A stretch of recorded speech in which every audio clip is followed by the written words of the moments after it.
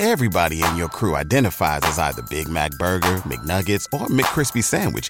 But you're the Filet-O-Fish Sandwich all day. That crispy fish, that savory tartar sauce, that melty cheese, that pillowy bun. Yeah, you get it. Every time. And if you love the Filet-O-Fish, right now you can catch two of the classics you love for just $6. Limited time only. Price and participation may vary. Cannot be combined with any other offer. Single item at regular price. Ba-da-ba-ba-ba. When you visit Arizona, time is measured in moments, not minutes. Like the moment you see the Grand Canyon for the first time. Visit a new state of mind.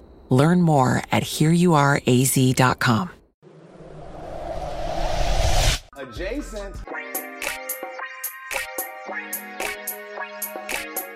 You're listening to the Sports Adjacent. Okay, I like that. I just learned something new today. Adjacent. With Jason Leisure and Russell Dorsey on the House of L Network. We're doing everything I dreamed of as an adjacent. What do you think is the worst podcast or radio? I'm not talking about naming a specific show or person or something, but the worst type of content you can hear. Like for me, if I can't listen to somebody playing a trivia game on a radio show or a podcast. Mm-hmm. That to me is just like, this is moving really slow. Unless this is right in my wheelhouse, this is a very niche topic that I can't get into. You sure I can't name a specific show? Because I have one in mind. Go ahead. Let it rip, man. No. I won't talk about what sucks. I don't like when people they get to singing and making songs and stuff. I don't like Why? it. That's good. Yeah, I don't like it. Oh man, I don't like some of the best stuff Levitard Show did was 10 or 15 years ago doing parody songs about the Dolphins. Nah, I've never liked it. I like sports and music way too much. So when you intertwine them with someone who can't do both, I don't like it.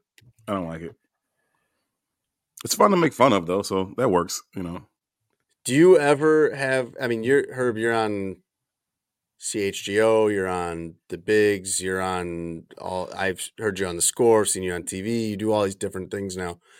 Do you ever have one of these moments? Why am I drawing a blank on the guy's name that we've been talking about like crazy that was singing the national anthem? Carl Lewis? The Olympic guy. Thank you, Carl Lewis. I was thinking Michael Lewis, the author. I'm like, that's not it. So I think we've talked about Carl Lewis like once a week for the past month, even though this happened in 1993. And I love the moment where he's singing this and he knows it went bad. You have to and he goes, stop the national anthem. Uh-oh. He said, hold on. I'm going to get it. Uh-oh. There it is. Do you ever have that happen where you're on here or somewhere else and you get started, or maybe it's even in a press conference, you're mid-question, and all of a sudden that pilot in your brain goes, uh-oh, this isn't good. Only when I'm like I try to get detailed about something, and then you forget something important, like the person's name. Like a couple times this season. Like just now when I forgot Carl Lewis's name? Yeah, I'll like get that deep down. I'm like, I'm talking about the Bears offense, and I can't find Luke Getsy anywhere in space. I can't find it. I just can't. I can't get it. And I was like, oh my God.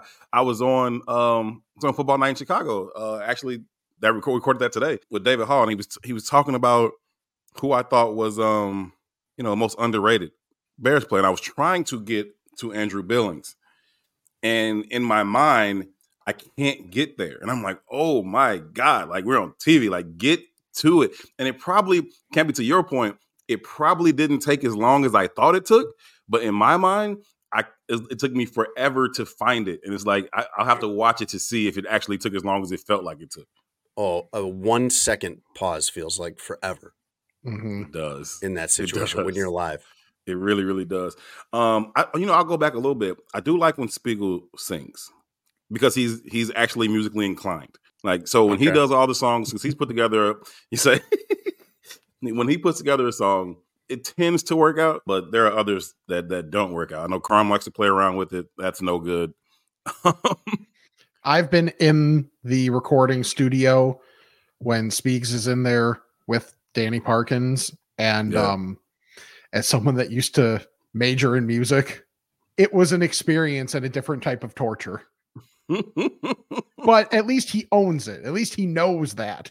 He has no disillusion of what he is. I've had so many times, and I'm not saying that that's necessarily what you're saying right now, but I've had so many times at work over the years, over almost 20 years now, where I'm sitting there and I'm thinking, am I the only one that realizes how bad this is? What we're making right now, whatever we're producing or writing or video, am I the only one here between me and whoever else I'm on with and the cameraman or whoever's editing or whatever boss we have that's going to see this? Am I going to be the only one that knows this is bad? That can't be true.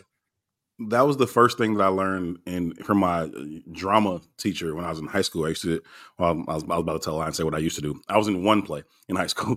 But really? I did take drama as a course, To Kill a Mockingbird. I was Reverend Sykes in To Kill a Mockingbird.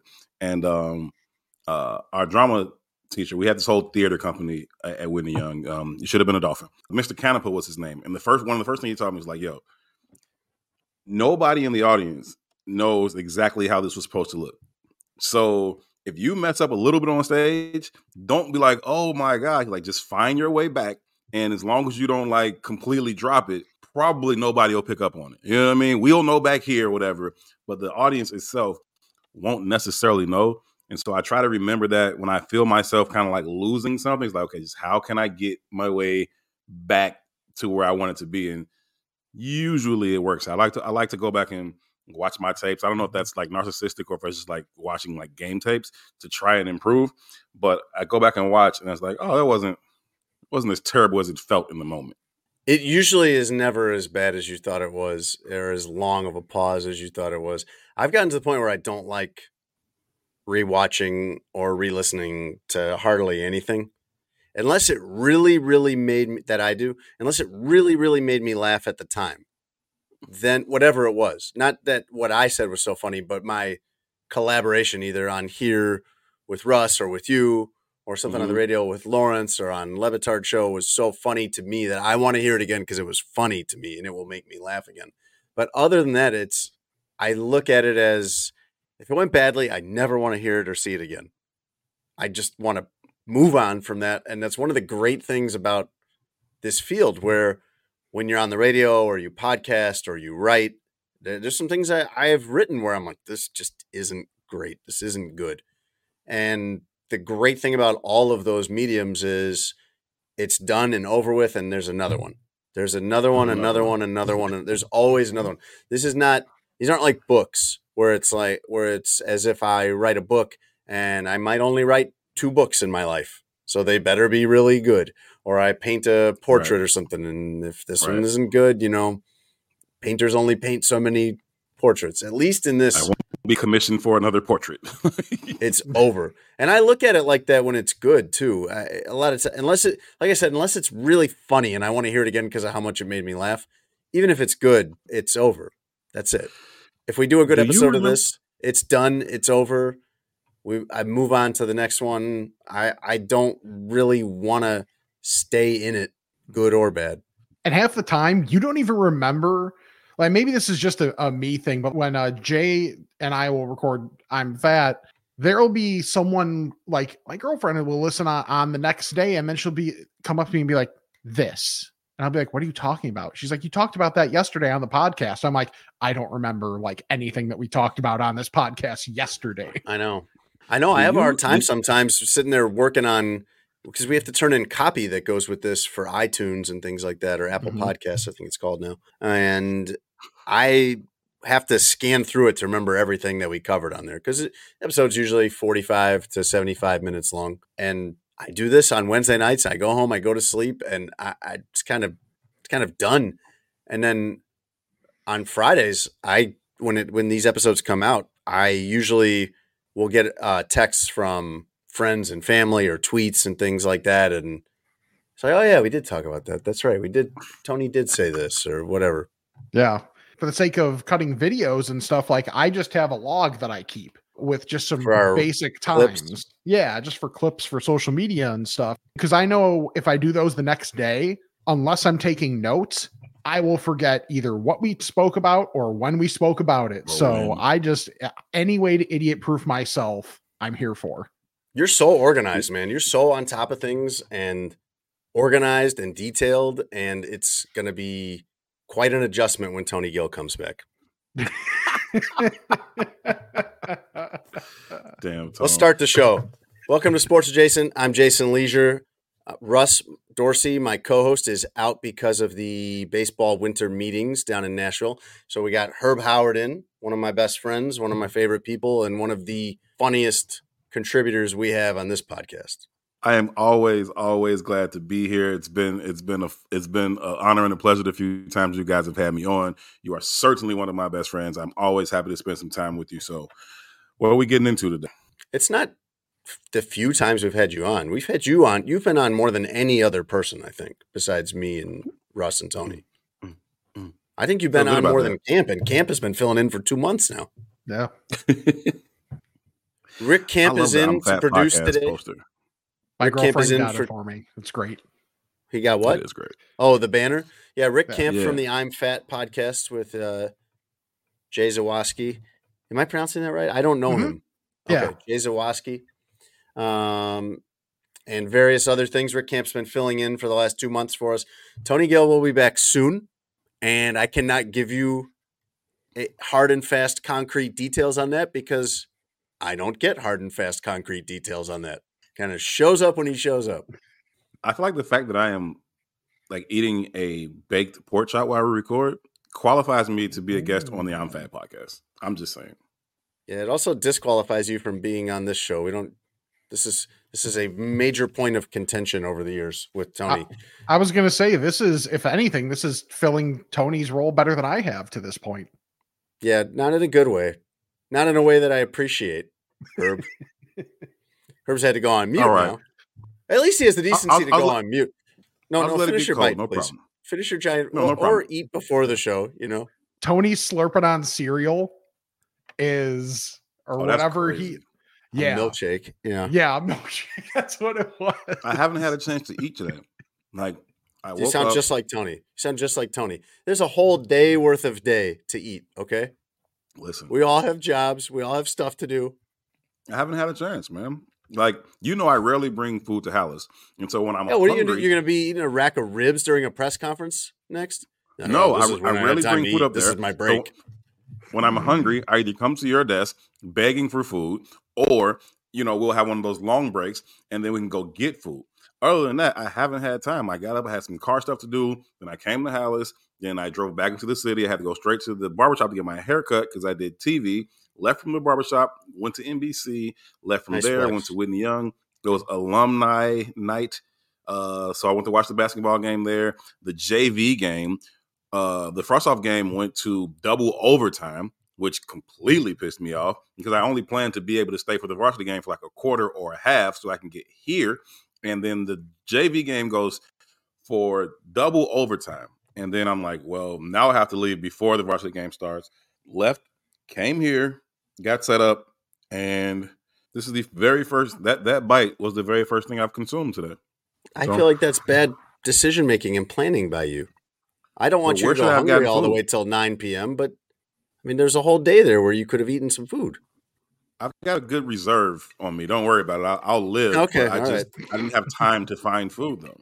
I have told Herb Howard this many times, Rick, but the way I judge how on top of my life I am at the moment, just my day-to-day life, managing everything, is whether or not I bring my lunch to Hallis Hall. Because where Hallis Hall is located, I don't know if we've gone over this before, but where it's located, it's at the end of a long road of like an industrial park, commercial park, office buildings. Yes. It's such a weird location. It's very far from any food. It's a 10 to 15 minute drive each way from there to any food. For sure. So I don't ever want to do that. I don't ever want to give up. That ends up being maybe 45 minutes out of my day. And I'm thrifty. We're a house with multiple kids and singular income, so I prefer to bring my lunch. And if I'm on top of things, I have a proper lunch. I have brought myself a salad and an apple and something else. When I show up without it, that's when that's when it's like I must be running frantically. I must have been darting like straight from the shower to the car, getting out the house that morning. When do you have the lunch? Because you mentioned a salad and an apple. I'm waiting for the lunch. Right. It's a salad with grilled chicken, so there's protein in there. Oh, okay. So you're not just grazing. Let's talk about this. This will be good. My eating philosophy, and I somehow am somebody who is scrawny and fat at the same time. I just have the absolute, probably least desirable physique you could imagine, because I'm not particularly, strong and brawny and muscular, but I got the belly. Like my kids like to tease me and ask me when the baby's coming. And so if you want to look like that, here's how to do it. I usually try to eat very healthy for breakfast and lunch, and that's it. And I think what has happened is between that and exercising moderately, I think that works up until a certain age. And the certain age where it stops working is whatever age I am this year, I think, 39. So that seems to be a way of just kind of maintaining. Like, what's your strategy for food for the day, Herb, other than, I guess today it was don't eat until 9 p.m. at all? So before I tell you my strategy for food, I want to say to you, I never noticed what you said about your own physique until one day we were inside the PNC Center where the Bears do all their press conferences. And we're in there, and you and head coach Matty Eberflus are having just some friendly dialogue before the press conference starts. And he's up, seated at the podium, and you're at the table where we drop off, our recording devices or whatever. And you guys just have a little back and forth. And when I saw it, I was like, this would be a cool picture, not for anything that we care about like right now, but like when you're done, just to throw in the scrapbook, I thought it would be a cool thing. So I was like, let me just snap this picture. And then later on that day or the next day or whatever, I sent it to you. And I was like, yo, I just thought this was a cool picture. And you were like, I got to get in the gym. Yeah, it was not a flattering angle. It was kind of it was a profile angle. It was from the side, so you could really see the silhouette of the baby bump that I got going. Everybody has that angle. I had one, I think it was a couple summers ago. I didn't even realize the picture was happening, and then I get sent it, and I'm like, wow. That looking at that picture was as close as I've gotten to starting a diet in a long time. How do we never know? How do we never know how big we've gotten? Like our clothes will always tell us and things like that. And we never really feel it. And then you see a picture or your clothes, you're like, oh my God, who is that? And why did he eat the person I used to be? It's ridiculous. Well, I think if you have a significant other, whether that's a wife or someone that lives with you in any capacity, you're in a long-term serious relationship, they're probably not pointing that out to you. No. They're probably accepting that or moving on to someone else. You know what I mean?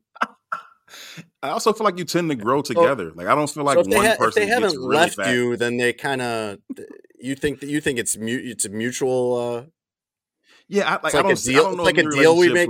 Hey, look, you're still cute. I'm still cute. We'll both put on 10 pounds and call it even. Yeah, or you just don't really notice it. It's like you don't notice about yourself. Like you see that person every single day. And so, y'all go back and look at a picture from like 10 years ago. You're like, oh, look at us back then and look at us now. But like in the time, I don't think you really notice it. Like I don't know how many couples are out there where there's like one person who's like over the course of the relationship has put on, 100 pounds and the other person's in the gym every day. Like I don't know. Right. I don't know of a relationship that's like that. So you tend to just kind of gradually expand together. And it may look different for me than maybe for my spouse or whatever, but we both have gotten, incrementally larger. And so I don't know that you want to say something about it. And plus, I don't know that you want to do that. Like, because sometimes you'll get a look and you might see your partner at like a certain angle or something like, oh, I don't know if that role used to be there. But you aren't going to say like, hey, babe, I don't think that role used to be there. Right. You're going to know your role and not say anything. Is that new? Is that new? No, I don't think that's role? A good. You know what I do is shut your mouth. I do what all the bad football teams do, especially when you get to this time of year and they show the graphic of all the teams. And here's the teams winning the divisions. Here's the teams winning the wild card spots. Here's the teams that are actually close. And then at the bottom of the in the hunt list are the 4-win teams, the 3-win teams, but they're technically only a couple games out. That's what I do, is I am perpetually thinking, and this is probably true, if I lost 15 pounds, I'd be in good shape. And that doesn't feel like a lot. 15 pounds would be, maybe a month or two of doing a much better job. Maybe not at 39. I wish maybe early 30s that was true. But I keep I keep looking at it like that. Like, I'm not that far away. I don't really need to do that much. I can get around to this. And then, next thing you know, you're like 22 pounds and over, and you're 39, and it's not going to be so easy to get that weight off. Are you saying you are who you cover? I'm saying I'm just perpetually pretending to be in the hunt of having a good body. You're Bears fit. You're Bears fit. You are Bears fit. Don't they have something called that? Isn't that the name of a gym in the Chicago area that they have? Probably, maybe. Like I saw Careful, a post I don't want to today. have any copyright infringement. I saw a post today that said, like, I wish I was as fat as I was the first time I thought I was fat. You know what I mean? Like the first time I was like, "Oh, you're getting big." Right now, I wish I was that size. Yeah, well, it's like the comedian Nate Bargatze was saying in one of his stand-up pieces that when he looks at the before and after pictures for these P90X things, he's like, the before guy looks like he's doing pretty well. I'd be happy. Where's the program he took to look like that? For real. 100%. Sports Adjacent is brought to you by Sheets and Giggles. They proudly sponsor Tony Gill, even when he's not here. So they, like me, eagerly awaiting the return of Tony Gill at some time. The only person not looking forward to that is probably Rick Camp, because then he won't be hanging around as much. But Campy, you're in the rotation, man. You've done an amazing job. We're going to keep you in the rotation. You're going to be part of the show going forward, buddy. Thank you. And I appreciate that. And I appreciate the Sheets and Giggles. Yeah? What do you think? Campy got his white striped Sheets and Giggles? Yeah, members of the White Stripes. And it's a fantastic sheet set. Everything that you guys have said, I'm like, okay, it's probably really good. I'm thinking like it's probably really good, but they might be talking it up a little bit, and you guys are not. Like, I am a warm sleeper. Like Herb said about himself, like I've got plenty to spare right here. And so the cooling sheets, even in the cold weather, are fantastic for me. So my girlfriend can have the comforter all over, and I can deal with a little bit of the comforter on me, but also have the sheets. And those sheets are fantastic. She saw them and was like, "Oh, these are nice." When they feel nice and they look nice. They look classy. They do. And I appreciate that when you like open the packaging, it's like, hey, we know you're excited about these, but don't be a dummy and make sure to wash them first. Because otherwise that'd be gross. Yeah. So made sure to do that. Got those on the bed right quick. And I'm so glad that we did. I love stuff like that. Like my favorite sushi place in LA, if you get it takeout, it comes in a box. And when you open the box, it has directions for how to eat everything. Like, hey, we made you something really good. Don't be an idiot and just shovel this all down your gullet all in some random order. Here's what goes with what. Here's what order to eat this in. We've thought about this. You don't have to.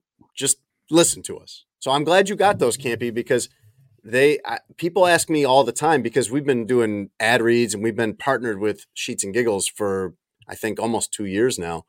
And people always ask me, like family and friends and stuff like that, hey, should I really? And I'm like, man, I'm telling you, I would tell you to get this even if we didn't have a deal with them, because it's so good. But whatever you were thinking it was going to be, it exceeded that. You thought this would probably be like the nicest sheets you buy at Target, like the more expensive ones at Target. And no, it's different than that. It's 100% eucalyptus, silky smooth, super comfortable. Get the sheet set right now through the month of December. You can go there and get their buy one, get one half off sale. Go there at sheetsgiggles.com/SA. And you can use our discount with the promo code SPORTS. You'll get $23 off. But this is such a better deal. The buy one, get one half off. That's really what you want to go for. And then the fun thing about that is you're getting two. So, you can buy one as a gift, but also maybe the half off one that's coming home to daddy. That's going to be, that's going on your bed. Nah, look, we all in this industry, we all do ad reads and stuff like that and commercials. And we sell them as best we can and try to sound as authentic as possible. these are legit. Like they so like the first time I was here and y'all were talking about it, I was like, I think they're serious. Like I think they really do love these sheets. And so I went ahead and ordered some. Instantly became my favorite sheet. So I had to double back, get some more. But then you guys told me about the little throw blanket. It's just like a little white, throw blanket. It's not a full comfort or anything like that. That's my stuff. Like, cause I'm like you, Campy. I don't like to be hot in my sleep. Like if I wake up sweating, then the night's over. Like I just turn the lights on, wake up, the whole thing's done. Right. So that one in the summertime, that's my go-to on my bed. I'm telling you, it's a great gift too, because I'm always, especially the older I get, I'm trying to think of something to get for people I've known a long time, really close friends or my brother or my parents. Like, what do I get them? What do I get them that they don't?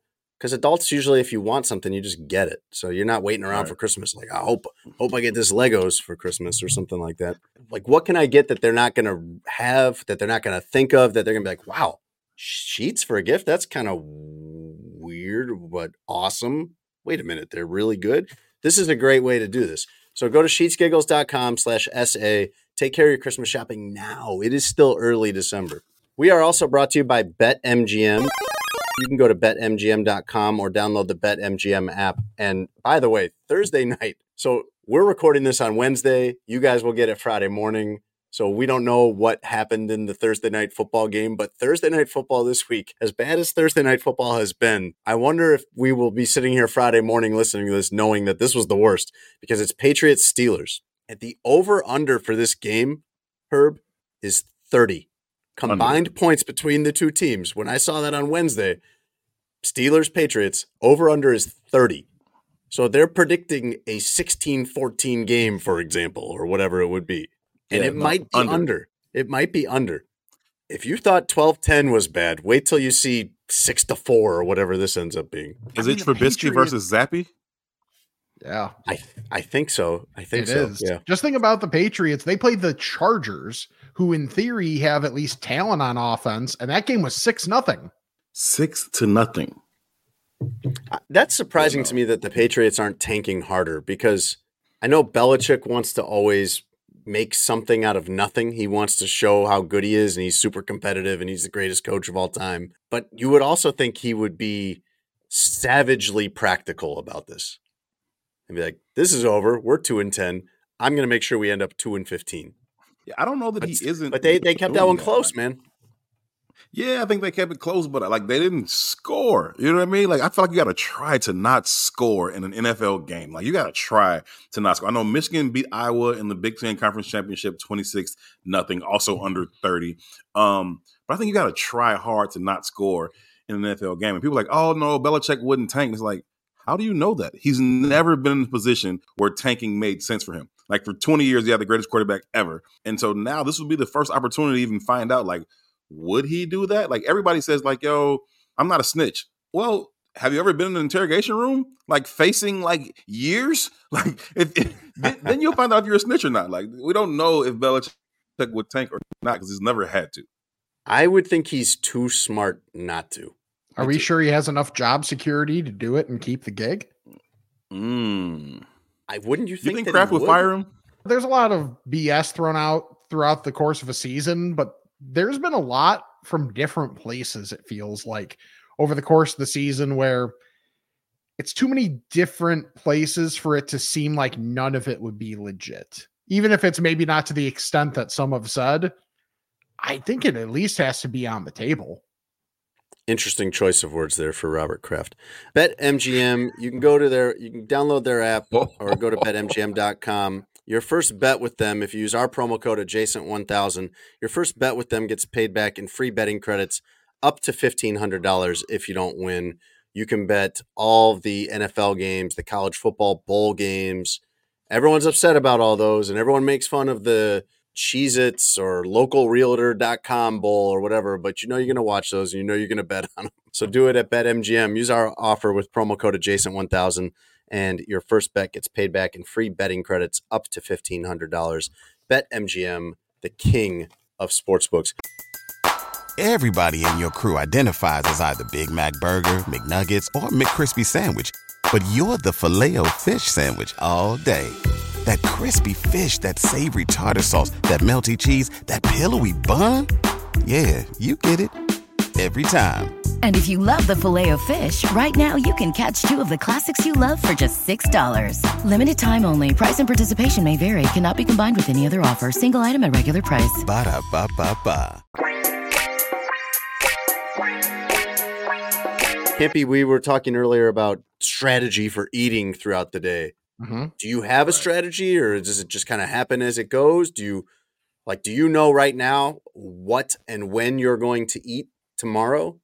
Or is it every day full of glorious surprises? I would say I don't have a set plan, but my most common eating timeline, I'm not a breakfast person. So before I leave for work, so I leave for work at around like 8:15, 8:30. I will. That's early. That's that's when normal people go to work. Wow. I know. I'm kind of a normal person. Well, as much of a normal person as I can be. Like that's kind of what I am now. So I was scrambling Wednesday to get out the door at 9:30. Yeah, it's scrambling. I've just gotten used to it. I mean, when I was working at the Score, like I was working a 9 a.m. show, so they wanted me there by like 6 a.m., 6:15. So I got used to getting a wanted me you worked to be a there 9 a.m. early. show and they wanted you there when? 6:15. That's basically the night before. Yeah. Seriously. When I did like 2 months of a morning show. Like I was the third producer for Mully, and I think at the time it was Mully and Hanley. And so the show started at 5. I had to be there by 3:30 in the morning. I heard that would kill you. I heard no amount of money is worth it. I've heard that from people that those kind of shows, those early morning shows, I think a lot of them start maybe at 6 or 7. Yeah. But similar to what you're talking about. You age like a president. That life will ruin you. President. Yeah. He's right. He's talking about her, but he's saying like, you ever see the pictures of I know exactly what he's talking about. Obama came into the office looking like a young, spry black man. He left looking like Morgan Freeman. Like, you can't.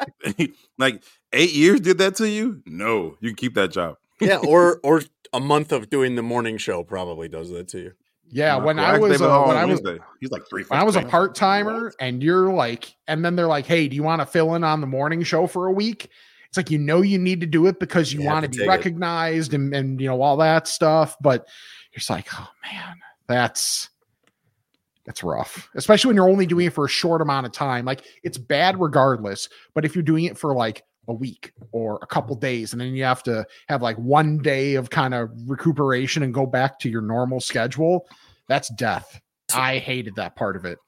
My job in college in the summers, I went to Tulane down in New Orleans, but then I would come back home to Chicago in the summers, and I would work because it takes money to go to Tulane. And I worked at a factory making cabinets and doors and things like that. And you had to punch in before 6 a.m. every day. And I'm telling you, you do not get used to that. No. Unless you're one of those people. I think there's some people that's what they're into.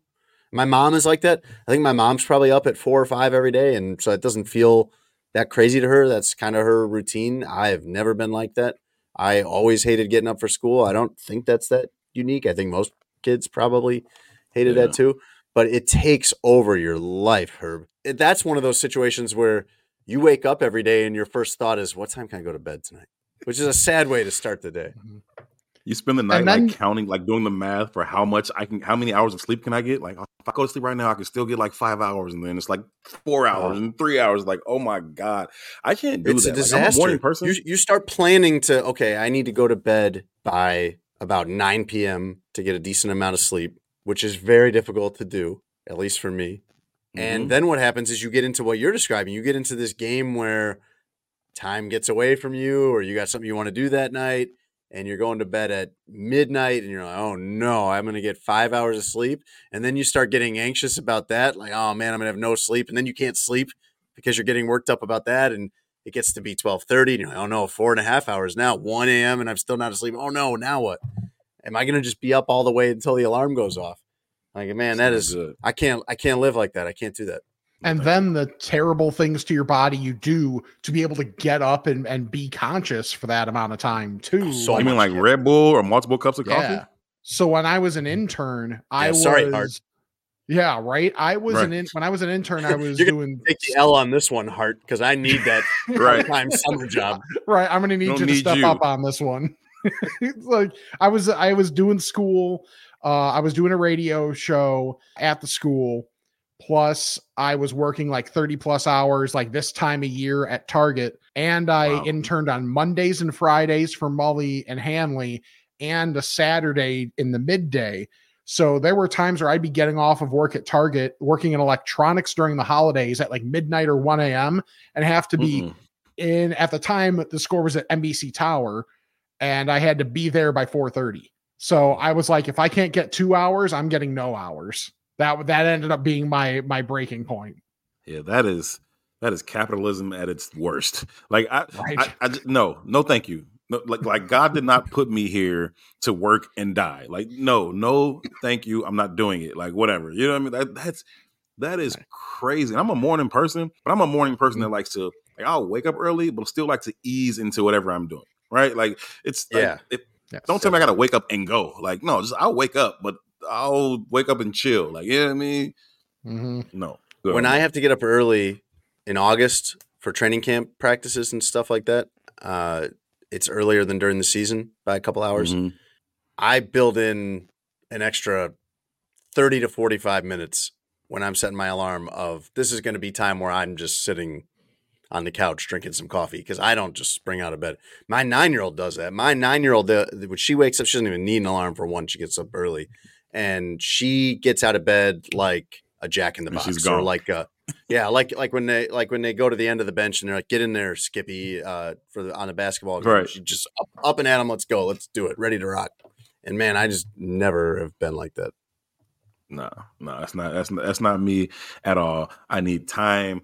I am also a notoriously long, like my morning poop and rinse takes a long time. Like, okay. My entire life is taking a long time. You know what I mean? Like, it's all like, and I don't, not for any reason. It's just, I feel like it's my personal time. So I just be chilling. Like, I've handled my business. Yeah. I'm just sitting there chilling. I'm like watching YouTube or I'm like reading stuff or whatever. And then, okay, it's like, I think my leg is falling asleep now. I should probably get up. And then I'll get up and then I got to hop in the shower. And then this is 90 minutes later. You know what I mean? Like, if I have to wake up at 8, I'm supposed to be out of the house by like 8:45 or even 9. It's not going to happen. It's not going to happen. Yeah, you're like my other daughter, my 12-year-old. I'll get her up and I'll be like, hey, we got to leave in an hour for whatever. And it'll be 30 minutes later and she looks exactly the same way she did when I told her that. Like, what's been happening during this time? I've been getting ready. How? How? Not only do you not look like refreshed or like washed or combed or anything, you still look like sleepy. Like, you still like you just woke up. Right. What do you mean? Yeah, you just came out of your room. What have you been doing in the last 30 minutes? And you look exactly the same. I lose all sense of time when I get in the shower for some reason. Yes. I can't tell you how many times I am about to get in the shower and I'm telling myself, listen, self, this has to be a quick one. 5 minutes, in and out. Can't do it. Got to get to work. Pay attention, self. Listen to me. I come back out and it's like, how long was I in there? 24 minutes. Oh, no. Cannot do it. Like, and I tell myself the same thing sometimes. Like, okay, Hart, for real. We need to get in here, get out of here, right? But I cannot do it. I have been self-diagnosed with OCD, and I cannot deviate from my routine in the shower. Like, no matter what, like I can tell myself a million times, like, you only got 5 minutes, 10 minutes. You got to get out of here. I'm going to get in there, and there's going to be about 7 minutes before I begin to lather my towel. Like, because I'm in there and I'm rinsing and I'm going through my whole little thing, right? And it's just like, I can't, for whatever reason, if I deviate just a little bit, I'll feel like, oh, I'm not clean yet. I haven't done this right yet. And it's like, yeah, no matter what, I can't, it's bad. It's bad. I feel like I would get out of the shower after 24 minutes and someone would ask me, why were you in there so long when you're in a hurry? Shampoo, conditioner, soap, all of that combined takes about 2 minutes. What did you do during the other 22 minutes? I'd have no answer. I'd be like, I don't know. Yo. Just, no, I wouldn't know. No. I wouldn't know. I would just, I don't know. I was just in there. It was comfortable. Mm-hmm. Maybe I blacked out for a while. I just don't know. Oh, I don't know especially when it's cold out. Oh, yeah. The hot shower, like when it's like right now where we're like bordering on freezing as the high, that shower in the morning, it's going to be really warm and it's going to be a long shower because like, I know for me, like and I sound incredibly old doing this, but like for some reason my lower back is always really stiff. So the first thing I do when I get in the shower is like, let that hit, just stand let the under water hit. Yeah, exactly.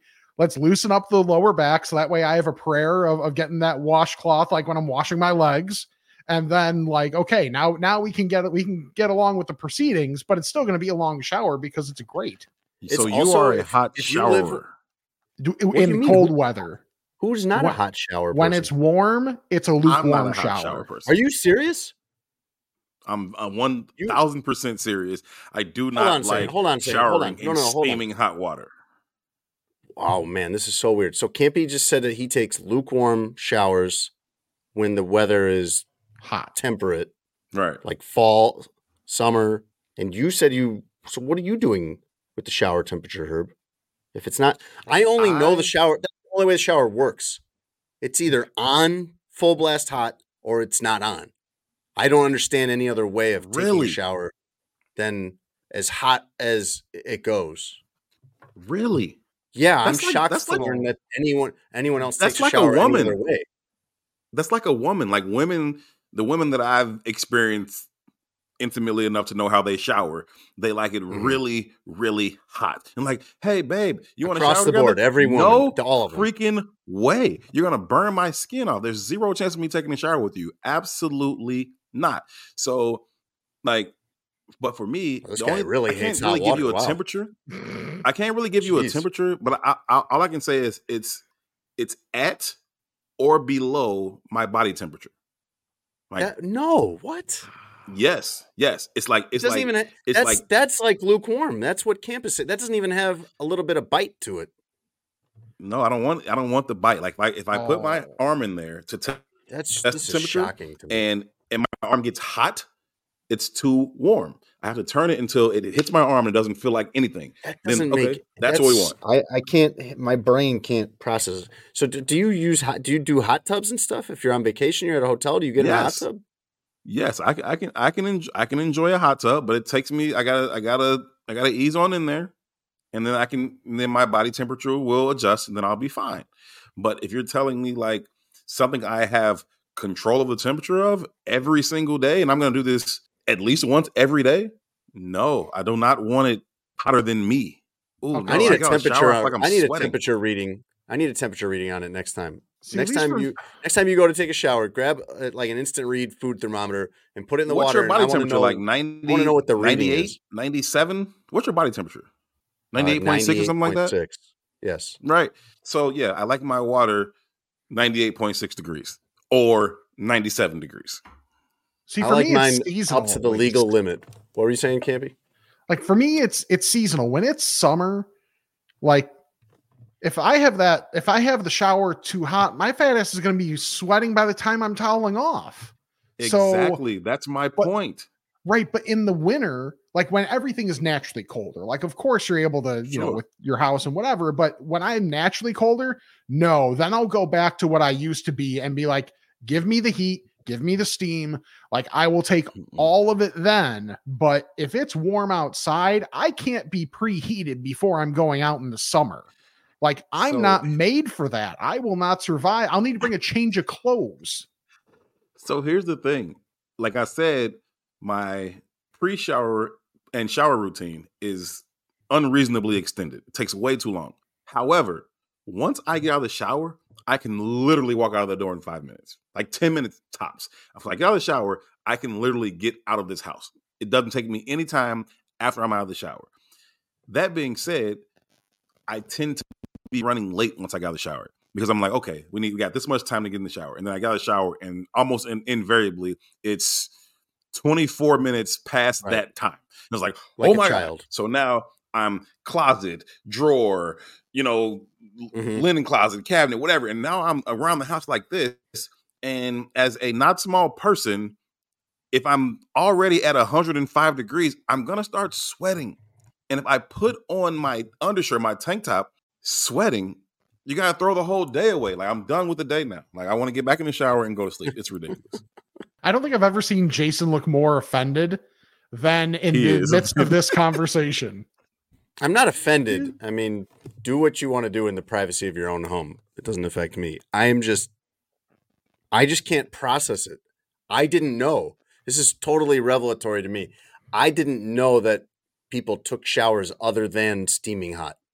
That to me is what a shower is. In the same way that ice cream is always cold, coffee is always hot, just the shower being full blast hot. That's just what a shower is in my mind. I can generally get out of the shower most times and see myself perfectly clear in the mirror. Like, got a shower, see myself perfectly clear in the mirror. It's not altered by steam or anything. It's even in the especially when you say you do that in the winter time, because I could almost go along with you saying cooler showers in the summer. I wouldn't do it, but I could almost go along understanding that. But in the winter, that's the last chance you have to be warm until the next day's shower. Because if you live where it's cold, and I experienced this when I was in Miami and I would come to places like Chicago or Detroit or Boston or wherever for work during the winter, I wouldn't be warm again until I landed back in South Florida. Because just even if you got heat in the hotel room or the house or you're dressed appropriately, your feet are going to be cold all day, the full day, until the next morning when you get to take a hot shower again. I also run hot. Like, I'm very rarely cold. You know what I mean? Like, I could wear shorts and a hoodie most of the year. I'm almost never have on a coat. I just run hot. And so, like, if I'm in the bed and like cuddle and my partner's like, oh, it's really cold. Like, my feet are cold. Can I put my feet on you? Sure, you can put your feet on me. I'm not hot. I'm not cold at all. Like, go ahead. And like, oh, you're so warm. Yeah, that's fine. Your feet are ice cold. I do feel that, but it feels good to me. I'm cool. You can put your feet on me. No problem. Like, you know what I mean? Like, I get called a furnace. I am a walking, talking furnace.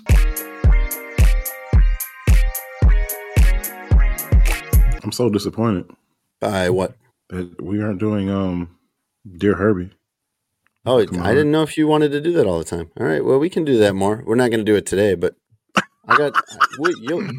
you'll be back. I don't have it prepared today. I put work into this, man. I go through and read these Dear Abby. I mean, I don't do the work of actually writing the Dear Abby questions. Someone else does that work. But I go through and look through them all and pick, all right, here's one that'll work. Yeah. So then I get to like 3 or 4. It's not like old Mike Murphy radio thing where he would send emails to himself. And I always wonder if the Dear Abby stuff is really like that. Yeah. Because that to me would change everything about that job. If people are really writing in that crazy of questions all the time, then I feel like that's a very easy job. Yes. But if you have to come up with the crazy questions, that's tough. I have to make this up and then say, oh, this is from Rick in Illinois. That's tougher. That's much tougher. I got to wake up every day and think of something crazy. That's hard to do. I feel like there are enough crazy people in this world that you don't have to make that stuff up. Like, I feel like the truth is usually a little bit more outlandish than like anything you can make up. Like, there are some crazy people in this world. And like, as long as they're willing to write in and tell you, I think that they can give you more stuff, better stuff than you can even imagine in your own head. I saw a show. I don't know if this show is real or not. I saw it on social media, so maybe not. But it looked like a real game show where people go on the game show and they get paid to tell the truth, right? So they ask you a series of questions. Every time you go deeper with the question and you're like strapped to a lie detector test and you answer truthfully as determined by the lie detector test, you get this money and you go on to the next question. They had this woman on there. And I don't know if every episode is like this or not. I only saw the one clip. I think I know which clip you're talking about. And her husband is also there. Like, he's just an audience member or he's on stage just or whatever. Observing. Okay. He's just observing. She's the one in the chair. They are grilling this woman. And they start off like, hey, you love your husband. Yeah. Do you find other guys attractive? Have you ever, walked down the street and looked at another guy and thought he was attractive? yeah, I've done that. And now she's getting up into like real money, right? And so as she gets higher into like real money winnings, they start cranking the heat up on this lady, and they start asking her about infidelity and do you love him and do you wish you had married somebody else? And do you still love your ex? Do you still love your ex? Have you ever slept with your ex? Have you ever slept with somebody else in y'all's bedroom? Jason, she's like, the truth is yes. 200,000. 200, like, oh, wow. And I'm like, she's gonna need that money on her own. You gotta stay broke at this point. You cannot do that. You cannot. Right. They used to have that show on at the barber shop I went to, because I am there and the guy's like, can you straighten up? And I'm like, but did you hear it? And he's like, yeah, I know, but I need you to sit up. Crazy. I just got about a wild idea like, for a show. Mm-hmm. Y'all trying to pay me to get divorced. No. Right. You're only keeping half of that at best anyway.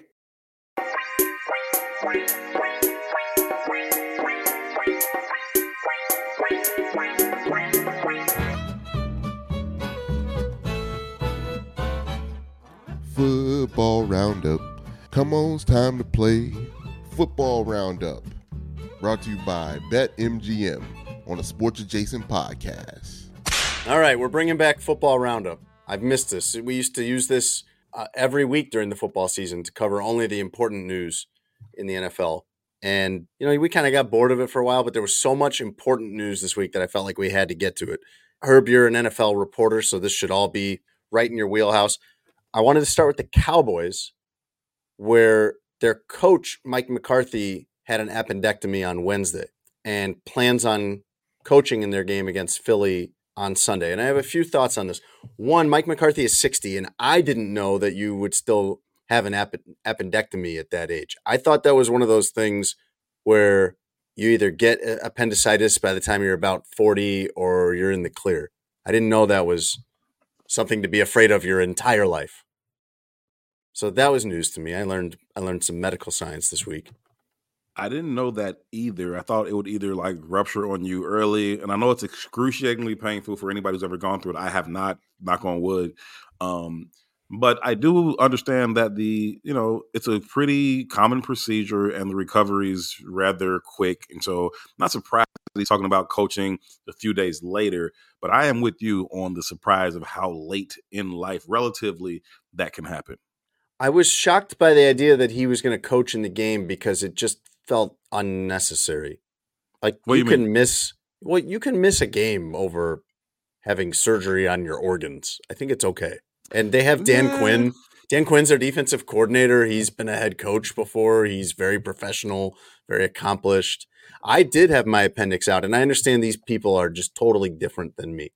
Not only are the athletes obviously different than we are in terms of how intense and competitive they are, but the coaches really are too. NFL or professional sports coaches, they're so different than us.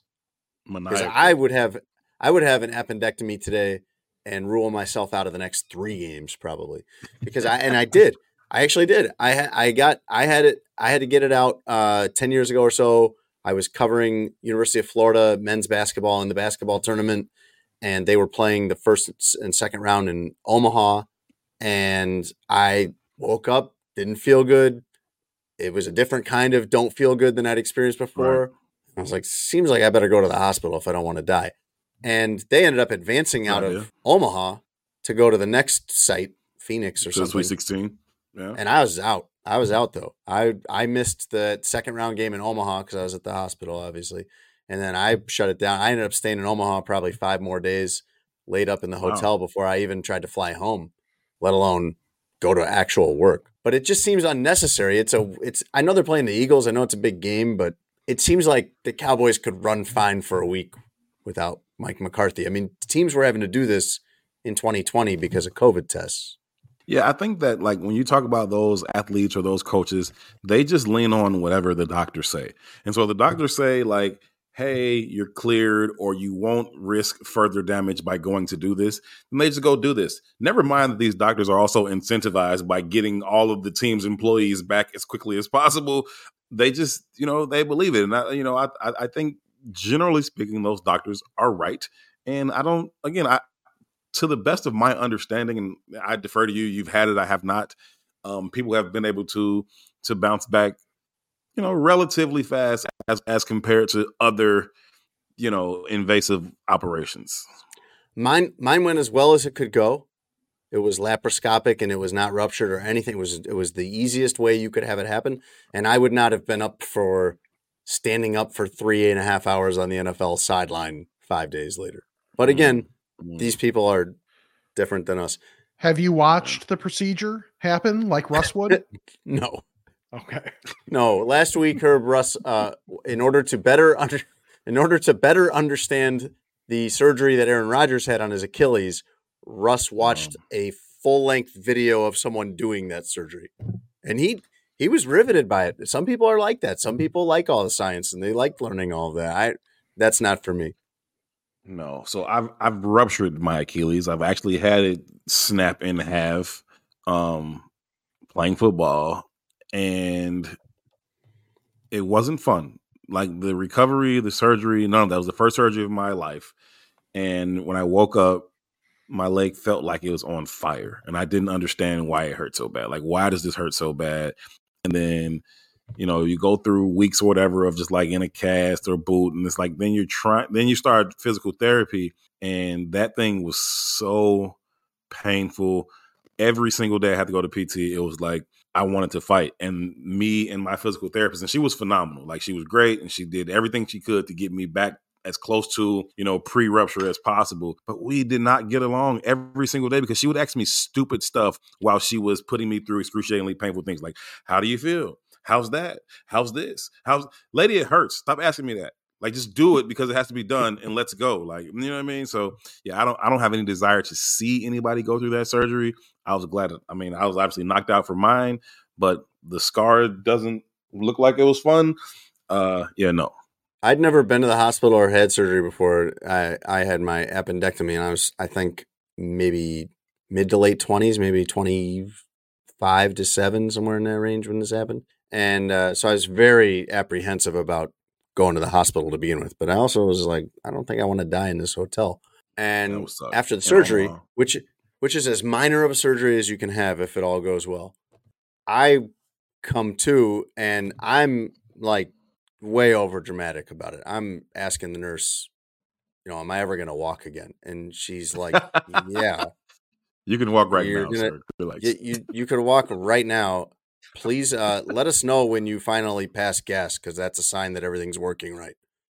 And then she leaves. I'm like, okay. All right. So are you like that at home? Like are you like a terrible sick husband? In what way? Like when you're sick, do you like super like bug your wife like, oh, I can't, babe, I can't. Like, I would say no, but my wife would emphatically say yes. So I think that's the answer. That's probably the answer. Most men are like that. I think she would know. I think she would know. I think this is an area where I would defer to her. I would say you probably have the better perspective on this. Yeah, I think she'd know better than you. But I think that's true of most men. Like, I don't know that we're not like that often, but when we are sick, we're like, oh, I can't do anything, babe. Like, Herb, what did you make of the Eagles 49ers skirmish on the sideline during that game between Dre Greenlaw and Philadelphia's head of security? Why am I blanking on this guy's name? Mo something? Dom DeSandro. Dom. No. Yeah, what I instantly thought of was Tarpey, who is the head of the Bears security. Like, so that's instantly who I thought of. And Dre Greenlaw is a ferocious linebacker in the National Football League. He's one of the hardest hitters in the National Football League. He does not want any smoke with Tarpey. That was the first thing I thought. I was like, because Tarpey, whom I absolutely love, I admire the guy. Don't need to go into it, but I watched him save somebody's life, and it was like, I love that guy. He's a super, super, super nice guy, but I know for sure he knows 10,000 ways to kill you with his bare hands. And I don't think Dre Greenlaw does. And so I was like, yeah, you just sit this one out, bro. Just sit it out. Like, I don't know the Dom guy, but if he's security for the Eagles on that sideline, he probably knows his way around a scuffle. Like, keep it moving, Dre Greenlaw. Go back over there. You know what I mean? Like, go back over. Don't let these weights and physique and shoulder pads fool you.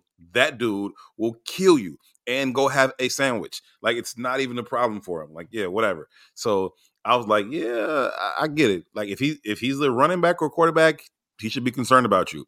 If he's, security for an NFL franchise, $1 billion franchise, you should probably go ahead back to your sideline. So I didn't think much of it. I didn't know what Dre Greenlaw was doing. Like, he was doing something with his hand that kind of seemed like that part of it was weird. I still days later don't know what motion he was making or trying to make, but I don't understand why the security guy is in the middle of that to begin with. That's not your job. That's somebody who is getting way too caught up in this idea that I'm part of the team and we're going to war and I got to be in the middle of you're not there to protect the players from other players. Not like you're there to make sure some crazy fan doesn't come running out on the field. Top flight security of the world, Craig. He should not have engaged in that. It's not his job. There are lots of things in place to ensure player safety whilst they're on the field from other players. Like, you know what I mean? Those guys in the zebra shirts, they got this. They can handle it, right? They've been doing this for 100 years. They can figure this out. They don't need the team security to come from the sideline to get in between this. He was out of pocket for that. Still, Dre Greenlaw doesn't probably want any smoke with that man. I've seen too much of this though, man. I've seen too much of strength coach types and security guard types. Those dudes are crazy. And there's plenty of them that are not like this that I've known.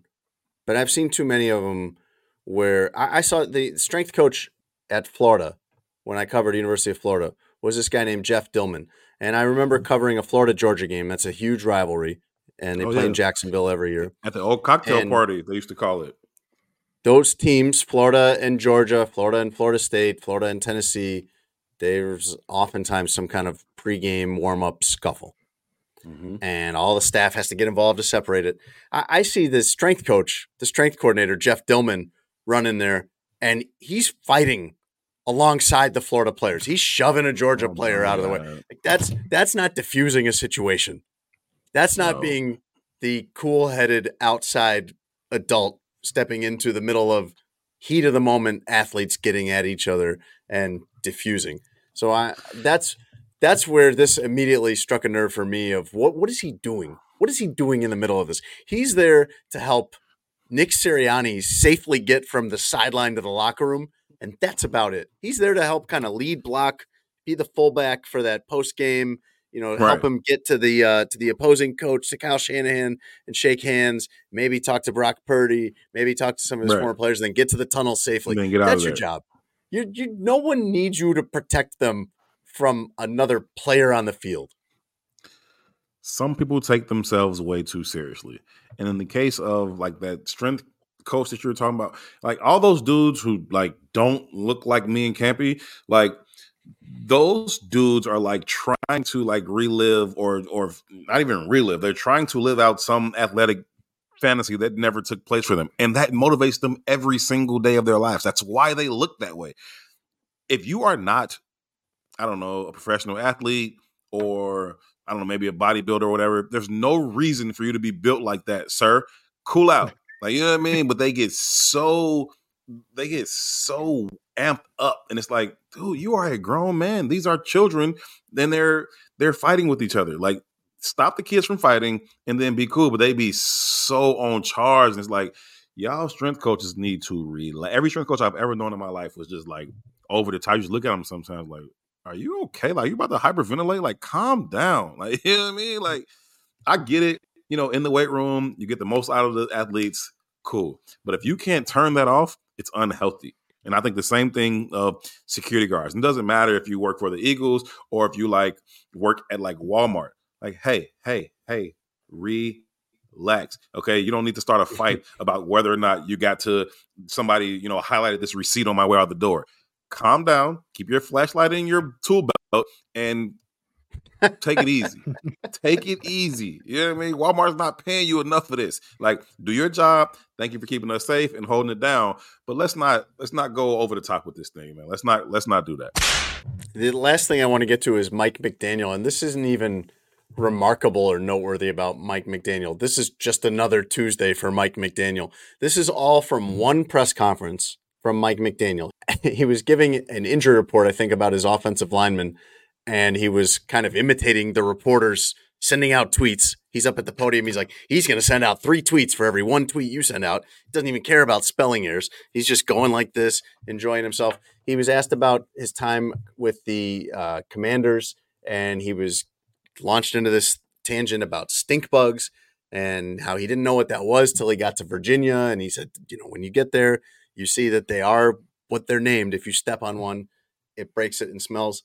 And he also addressed this is all in one press conference. This is just a normal day for Mike McDaniel with the media. And I love that he shows that this is okay. You can be a normal human being. You can be yourself. You can joke around. You don't have to act like you're leading some military into battle. And you can be very successful, which he has been. Mike McDaniel was asked about a story that Al Michaels told during their Black Friday game. I don't know if you heard about this, Herb. We cannot play the clip. We cannot play the clip of Al Michaels talking. I'll have to summarize that for you because that's Amazon's property. But we can play the clip of Mike McDaniel correcting the record a little bit at his press conference. And by the way, these are the things you talk about when things are going well. These are the kind of funny, hilarious topics you get into when you're 9-3. When you drop 40 every week. 3-9, right. So Al Michaels was telling this story. He said that in their pre-game meeting or day before meeting or whatever with Mike McDaniel had been an assistant coach for the Sacramento Mountain Lions, which I'm not even sure what league that's in. And Al Michaels said, AFL something. Well, it's not the CFL because Sacramento's in America, but one of your other guesses might be right. It's the California Football League. Al Michaels, great question, asked him, hey, tell me a Sacramento Mountain Lions story. And so as Al Michaels tells it, they win big. Mike McDaniel is the running backs coach or something on that team. They win a big game over somebody. They go out, the coaches and the players, to party afterward. And McDaniel sees one of his players dancing with an attractive woman. McDaniel goes over to him, says, you stop dancing with her or you're off the team. This is Al Michaels' rendition of this. And then McDaniel dances with that woman instead, and that woman later becomes his wife, and now they have a daughter, and that's his family. Mike McDaniel was asked about that story and how accurate it was. Right. Here's how he responded. Friday on the broadcast, they told the story about how you and your wife met, and I felt there were some gaps in that story, and I was curious if you could possibly fill in those gaps for us. And kind of... Absolutely, I would love to. This is news to me. So yeah, I would say the skeleton of the story is correct, but there's a couple important caveats. First of all, the perceived threat that I made to a player about was over the top a joke, considering both he and I knew that as a running back coach I had no ability to say if he was there or not. It was more in jest. And then second of all, my wife was telling me that people are talking about me stealing people's girls. The dude had met her for 45 seconds. So, like... But you called dibs. I mean, I kind of did, but I mean, no. I mean, it was a lighthearted... It was a very unique scenario, I think, of... it was a special place in our memories, but I don't think it was... I wasn't nearly the... I feel like I was painted out to be kind of a D-bag. And it wasn't like that at all. It was all niceties. We were celebrating as a team, and it was something that I think Stephen Barkley, the player that was dancing with her, was well aware when I made that joke and jest that it was more important to me than it was to him. So, and I'm pretty sure I was right. I mean, I have a family now. Like, good decision. Won her over? Clearly. It had nothing to do with anything. It wasn't my physical disposition, I promise you that. But it was a cool, lighthearted story that I felt like took a turn. So I appreciate you following up. Like, yikes! First of all, Mike McDaniel is dirt a bad word? Is what a bad word? Dirt. He's like, I felt like they made me out to be a D bag. Like, isn't it dirt bag? Like, it's not. No, it's not penis bag, right? No. Okay. We'll go. I've never heard it. So when he says D bag, I've never heard it used as that term. I've only heard it as dirt bag. Is that something that people say? Mm-hmm. Oh, yeah. Is that a bad You've word? really never heard the word? No, I have, but I don't think that's. Is that a bad word? Is that something you can't say at a podium? You thought the whole time it was. No, I knew it wasn't. I assumed that's what he was saying. I know, but is that something that you can't say at a podium? I don't know. I think Mike McDaniel at different points forgets he's at a press conference, and then kind of at other points kind of remembers. Oh yeah, I'm the public face and voice of the organization. Maybe I'll clean up the language on this a little bit. Yeah, dirtbag. Those are the ones I've heard. But when he said D-bag, I was like, do they use that other word for that? I didn't think so. But okay, cool. Well, now you know. My question to you is: don't you wish you had this in your life? Don't you wish, whether you cover football or follow football, don't you wish this guy coached your team? Don't you wish the press conferences were so must-see TV for reasons like this? Pause. The fun I could have with Mike McDaniel. I wish I covered his team. Like it was like it's so much fun. It's so refreshing, and like he's just a person, and he's confident in who he is, and he has his own swag, and he marches to the beat of his own drum.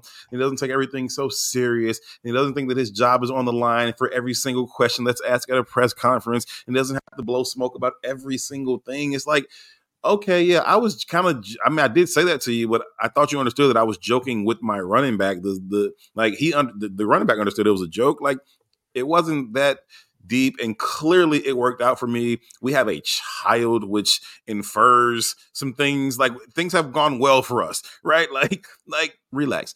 Here's the thing, and I don't know if y'all know this because I know we talked a little bit offline about the show, the mid-season Hard Knock show. And I have not seen any of it yet. Yeah, but if you had, you would know that the swag that we're talking about with Mike McDaniels, he's a brother. You didn't know that Mike McDaniels was a brother, did you? What is it? What do you mean that he's black? There you go. Yeah, I know Mike, that he's biracial. You know that? Yeah, because I didn't know that until I saw the clip of him saying that. I had no idea, nor would I've ever suspected that he was. All right. Well, now you know. Like I see him rocking his off-white Air Ones on the sideline, and I see him rolling up his pant legs and all that stuff.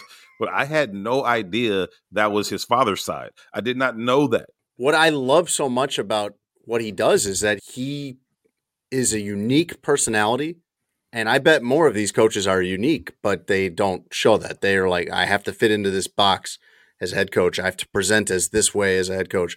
And Mike McDaniel doesn't do any of that. And I think that's part of why he's successful, why people like him, and why players like playing for him. And man, I'll tell you, if your team that you follow is one of these legacy franchises, you're never going to have that. That guy is not getting a sniff with the Bears, Packers, Steelers, Giants. I don't know. Mike Tomlin's pretty regular. You are not getting Mike McDaniel as your coach ever. I agree with you, but like Mike Tomlin's pretty a regular dude. He's pretty chill.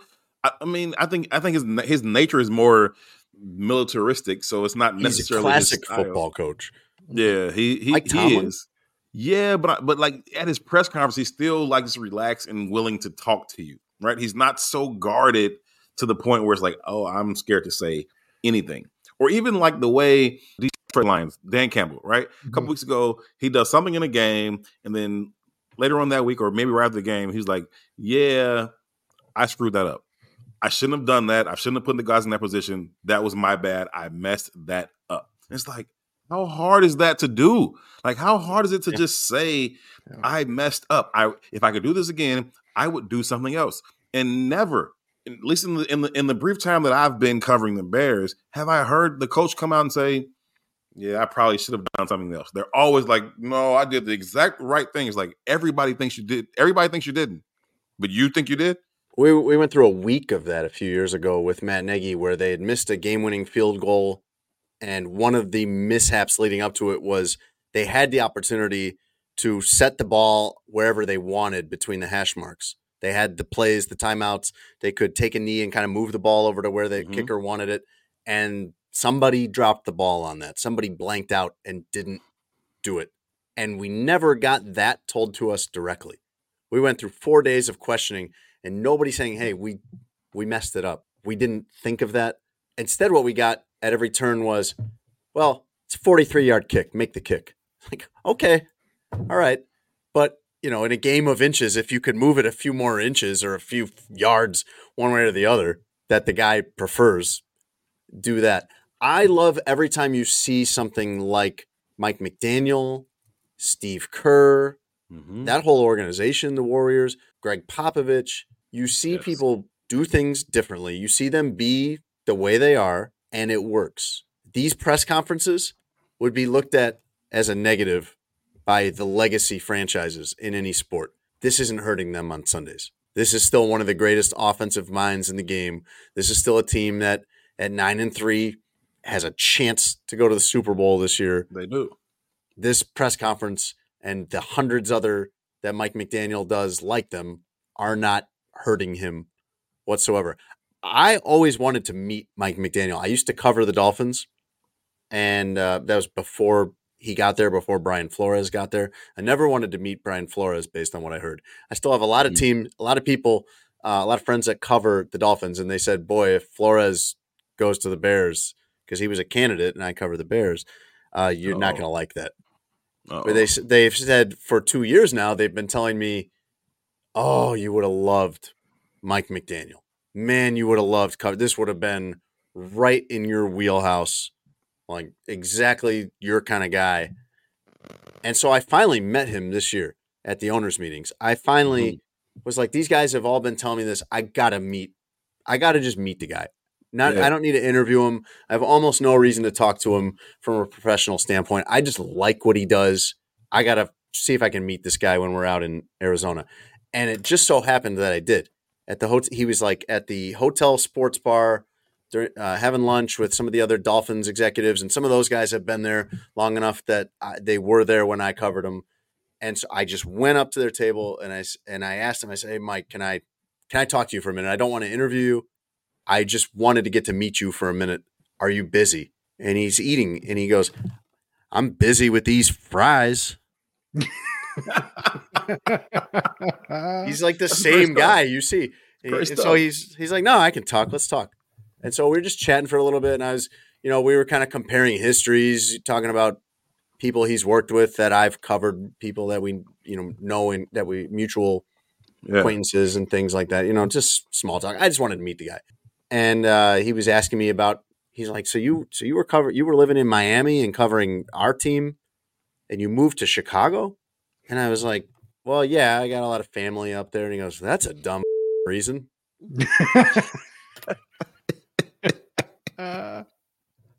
He was everything in this 5-minute interaction that you've seen on TV.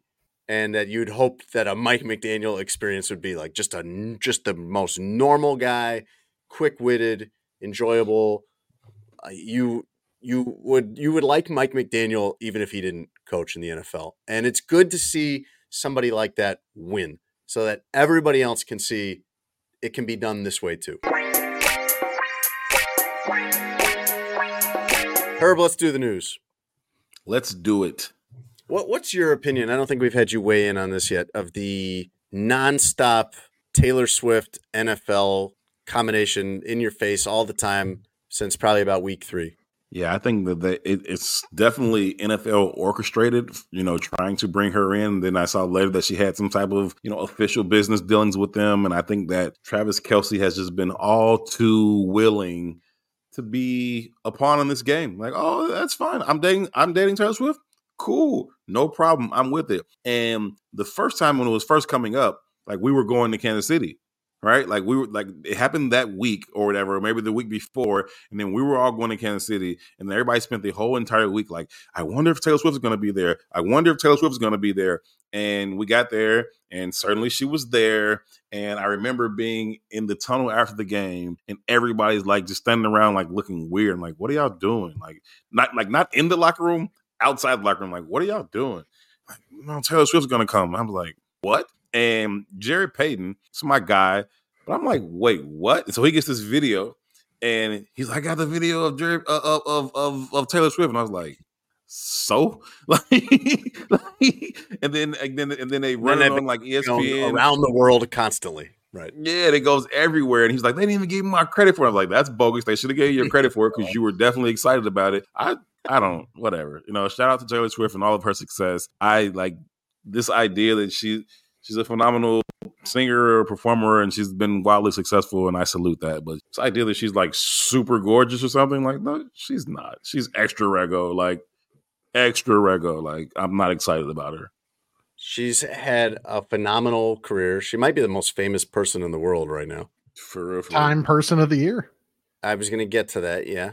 I don't know what's real and what's not. See, this is kind of some of my hangups here is there are a lot of celebrities that I love their work, whether they're actors, athletes, musicians, love their work. But I'm not on board with celebrity worship and stuff like that. I'm not in awe of these people. I wouldn't be like, as Taylor Swift walks by, oh my goodness, maybe I could get a selfie with her or something like that. I don't really care. No. I don't begrudge her success. No, not and at all. If she's romantically involved with Travis Kelce, whatever, who cares? Cool. This is business, though, to me. Like this is all over the place all the time. These are two giant businesses. Taylor Swift is on a tour right now where she's going to make hundreds of millions of dollars. Yeah, she paid the guys that drive the trucks. She paid the guys that drive the trucks $100,000 bonuses for the tour. Bonuses. I think I saw she's going to make $100 million this year just off Spotify. She's a business. Like there is a whole economy, an ecosystem of people whose jobs are part of that Taylor Swift company that make their money based on her success. And she makes her money based on her success. You also have the NFL. Same thing. Gigantic business. And they both have made each other more popular. Like she has gotten exposure on the most watched television program in America, which is whatever the next NFL game is. And she has gotten access to that fan base that probably a lot of them maybe weren't that interested. And she's brought her fan base over to, you have all these people watching football games only for that. So this all seems to me like business. And there's just, I know that there are cameras everywhere because everyone has a phone, but all of this seems so well, the cinematography is great on all this.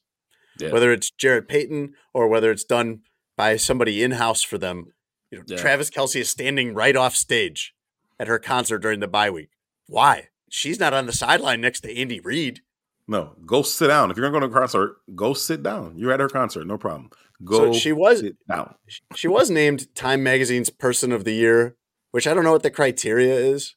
I don't know if she performed some life-saving surgeries that we don't know about, or I suspect that's business too. I suspect that people at Time Magazine were like, how can we remind people that there's still a Time Magazine? Well, if we name Taylor Swift Person of the Year, we could probably get an interview with her.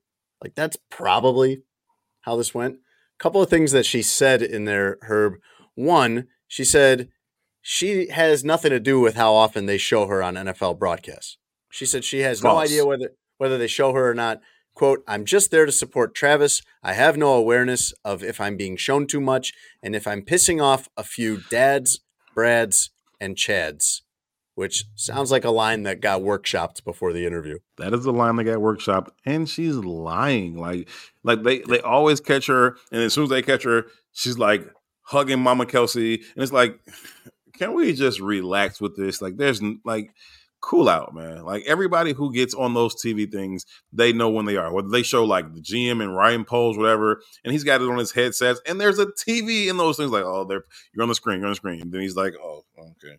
Like, you know when you're on those things, like, you know what I mean? And so she absolutely knows. It's been a well-orchestrated plan. To your point, it's benefited both parties. Like, stop acting like it's something other than what it is. Like, they aren't going to be happily ever after. I don't believe that. Like, and if they are, whatever. But I doubt it. Like, who cares? This has been good business-wise for Travis Kelce, by the way. Oh, 100%. I mean, Travis Kelce is in everything now. And he was doing okay before. Like, he was had a good career. He had his reality show. He hosted Saturday Night Live. That all happened before. But now he is on TV for Doritos and the Pfizer vaccine, and I think maybe one of the car companies. Yeah. You got State Farm again. It's worked for him. It's worked very, very well for him. I think he's benefited from it for sure. I mean, he's, arguably the best tight end in the game. He'll probably be a first ballot Hall of Famer. Cool. But outside of football realms, you can't just walk up to a random person on the street and be like, yo, Travis Kelce. And they're like, oh, yeah, I know exactly who that is. I know what he looks like. I could pick him out of a lineup. Now you can. Now you can. Well, it's going to be bad news for him when he drops a big pass or something. Oh, man. Is it ruining football? Is it ruining the viewing experience? If you're watching a game, I don't think I've watched a game, and I don't get to watch that much because I'm usually at work covering a Bears game, but I don't think I've watched an entire Chiefs game where she's been at the game to get the experience of the dads, Chads, and Brads, as she said. Like, is this ruining it? Because Tony was impersonating when this first started. Tony was impersonating the angry people mad about this. I'm trying to watch my football, and I got this Taylor Swift. And is that what's really happening? When you turn into Chiefs Packers, I only saw the fourth quarter of that game. So if you watch the whole game last week, is it too much Taylor Swift? Is it just like they flipped to her, they cut to her, and then they cut back to the game? Who cares? And actually, they've gotten better with it. They didn't show her until they were heading to the after first quarter break in that game. So they waited because that now is that a prop bet now? It should be. It's got to be, don't you think? I'm sure it is. I bet somewhere it is. But I'm sure it's a prop bet. I'm sure. But like, I think it also probably coincided those first couple games were Chiefs Bears and Chiefs Jets, I believe. So they were going to show her probably a big good markets. amount. And then the Bears game was awful. Didn't the Jets end up winning that game, or the Chiefs? It was a close game. But I think it was a kind of an ugly win for the Chiefs over the Jets. Yeah. So that one, they probably were in overdrive and hadn't realized where that restrictor plate needed to be. And that Jets game might have done it a little bit where it's like, hey, there is actually a football game going on here. Bears Chiefs was not that. So you might as well show her a ton. Bears Chiefs was not that. That game was over so early. I think I spent the fourth quarter like somewhere other than working. Like I had friends down there in Kansas City, and I think I went and found them in the stands. Like, yo, I just came to say what's up to y'all. This game is done. I don't need a single other note on this game. So yeah, I understand why they kept showing her there, but either way, it's just like whatever. All right, congratulations on all of your success. I don't want to be hating on her or nothing. Like, she's dope. Shout out to her for being everything she is as a entertainer. But this merger with the NFL thing, this is like the second NFL merger. That's what this is. They're gonna start talking about this like that, like since the merger. Like, she had another quote in this Time magazine piece that said, quote, "Football is awesome, it turns out. I've been missing out my whole life." And I do think that's because she's dating the tight end of the Chiefs, not the Bears. Yes. If she was dating the tight end for like the Bears, the Giants, the Panthers, I don't think she'd be surprised by. I don't think there would be this big revelation about how awesome football is. So what do you guys do again? Right. You get. So is this soccer? You guys kick the ball 4 times. Is this soccer? Like, is she going to turn on Matt Nagy at some point? Is that going to be the next storyline? I could see that. Herb, a Florida man named Tim Hogue, was suspected of being a serial car burglar. and was caught after a high-speed chase gone bad, which don't they all? I've never heard of a high-speed chase gone good that worked out for the guy doing the trying to do the evading. Timmy was trying to outrace the Polk County, Florida sheriffs when he slammed into a parked car. In his booking mugshot, Tim Hogue has a neck tattoo that reads, "All gas, no brakes." Hey, he is true to form. True to form. Shout out to him.